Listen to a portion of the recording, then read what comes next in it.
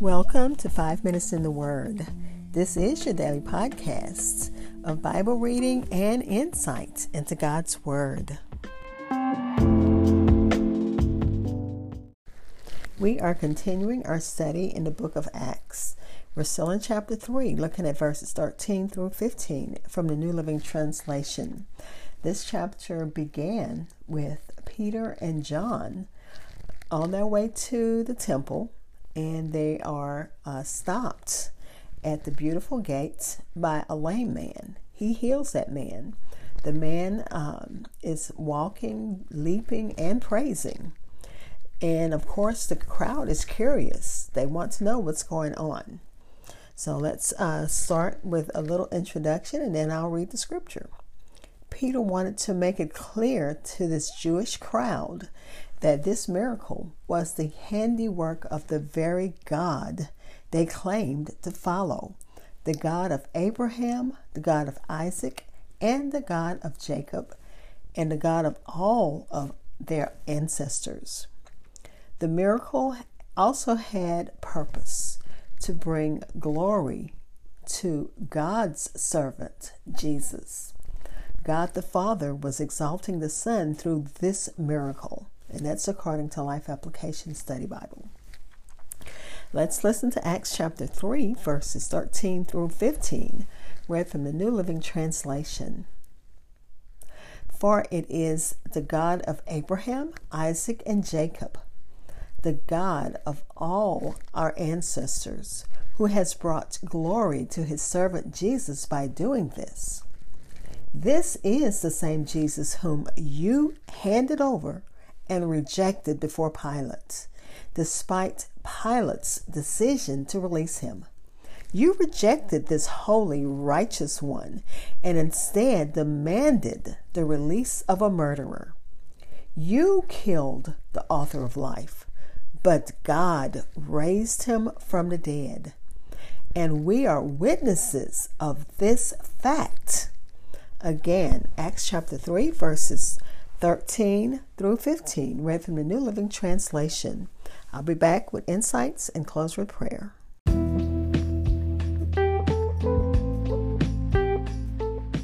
Hi, this is Hope Scott. I'm your host of 5 Minutes in the Word. Thank you for taking time to learn God's Word with me as we learn together. Like, follow, share at Minute Words or hashtag Minutes Word on Facebook and Twitter. And my podcast is heard wherever you hear your favorite podcasts. Y'all be blessed.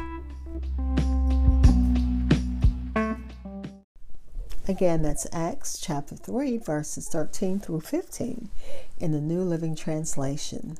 Peter is reminding his Jewish audience that this miracle wasn't performed by them.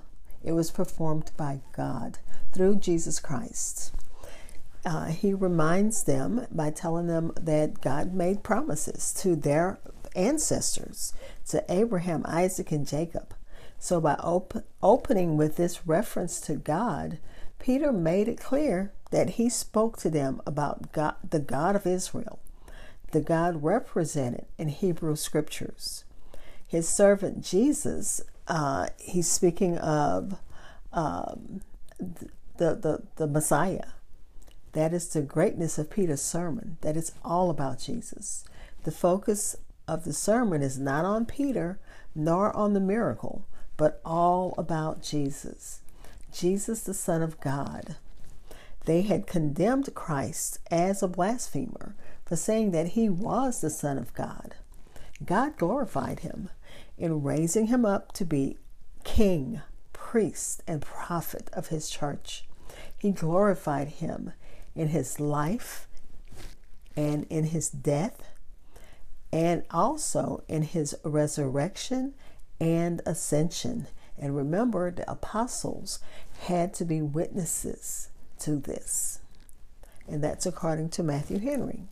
The first thing Peter said about Jesus in the sermon drew attention to the idea that Jesus was the perfect Savior of servant of the Lord. And he was spoken of in Hebrew scriptures And it says, look at Isaiah chapter 42 and Isaiah chapter 52, verses 13 through Isaiah 53, verse 12. This concept of the servant of the Lord was well known to the Hebrew listeners, because remember, these are all learned people. They were seekers. They were there, for Passover and stayed through Pentecost, which was 50 days later. Peter wanted Jesus identified with the servant Messiah of the Old Testament.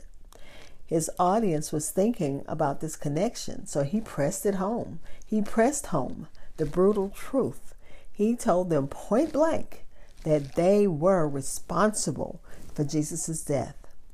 The sense of outrage here is heightened by the use of three strong contrasts in 3 straight verses. In verse 13, the Jews had delivered Jesus to be killed, though Pilate had decided to free him. In verse 14, they rejected Jesus and requested the release of a murderer. And in verse 15, they had killed Jesus, though God raised him from the dead. The one the Jews had killed was presently alive, raised by God himself. Peter and hundreds of others were witnesses to that. And he said that they were, the Jewish mob insisted on the crucifixion. Jesus' trial and death had occurred right there in Jerusalem only weeks earlier. All Jews were there, and they were guilty, as are we. We are also guilty, as the preachers always say, that we also are responsible for putting Christ on the cross by our own sins. Peter was not afraid to confront them with their sin, and so should we be just as bold. He showed amazing boldness. And remember, Peter is the one who denied him 3 times, and God, by his Holy Spirit, gave Peter boldness to stand. Because you can just imagine in a crowd, you're going to have somebody who's going to say, well, remember, you were the one who denied him, and how can you stand here and tell us? But God, through the Holy Spirit, gave him a boldness to stand and preach the gospel boldly, without pause, without fear, just speaking it plainly. And although in their rebellion the people had crucified him, the only one who could give them life, Jesus' resurrection proclaimed that God's grace has the final word. Let's pray.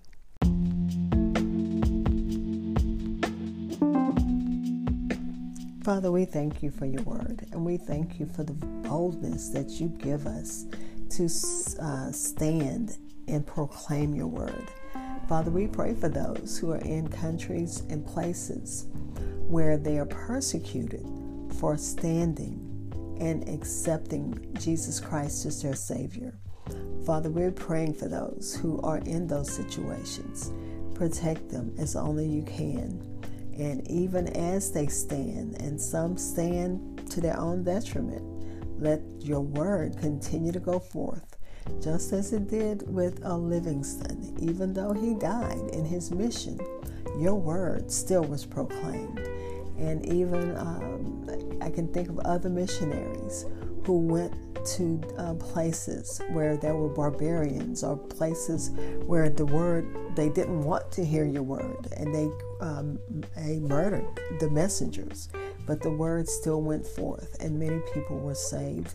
And Father, we thank you, even as we see the same going on in places like India and other places, Haiti, other places where they persecute Christians. Father, we thank you for the protection that you give, so that your word does spread despite the fear and the anger that is a part of just standing boldly, as Peter did, in front of a mob who said crucify him, and who are now anxious to find out why the lame can walk. Let us be that example, Father, of that lame man who's walking and rejoicing and proclaiming that you are, that praising you. We'll just say he was praising you. And we speak that in Jesus' name. And we pray for those who need you in a special way, as we always do. Thanking you in advance for answered prayers. Amen. Thank you for spending time in God's Word with me. Be blessed.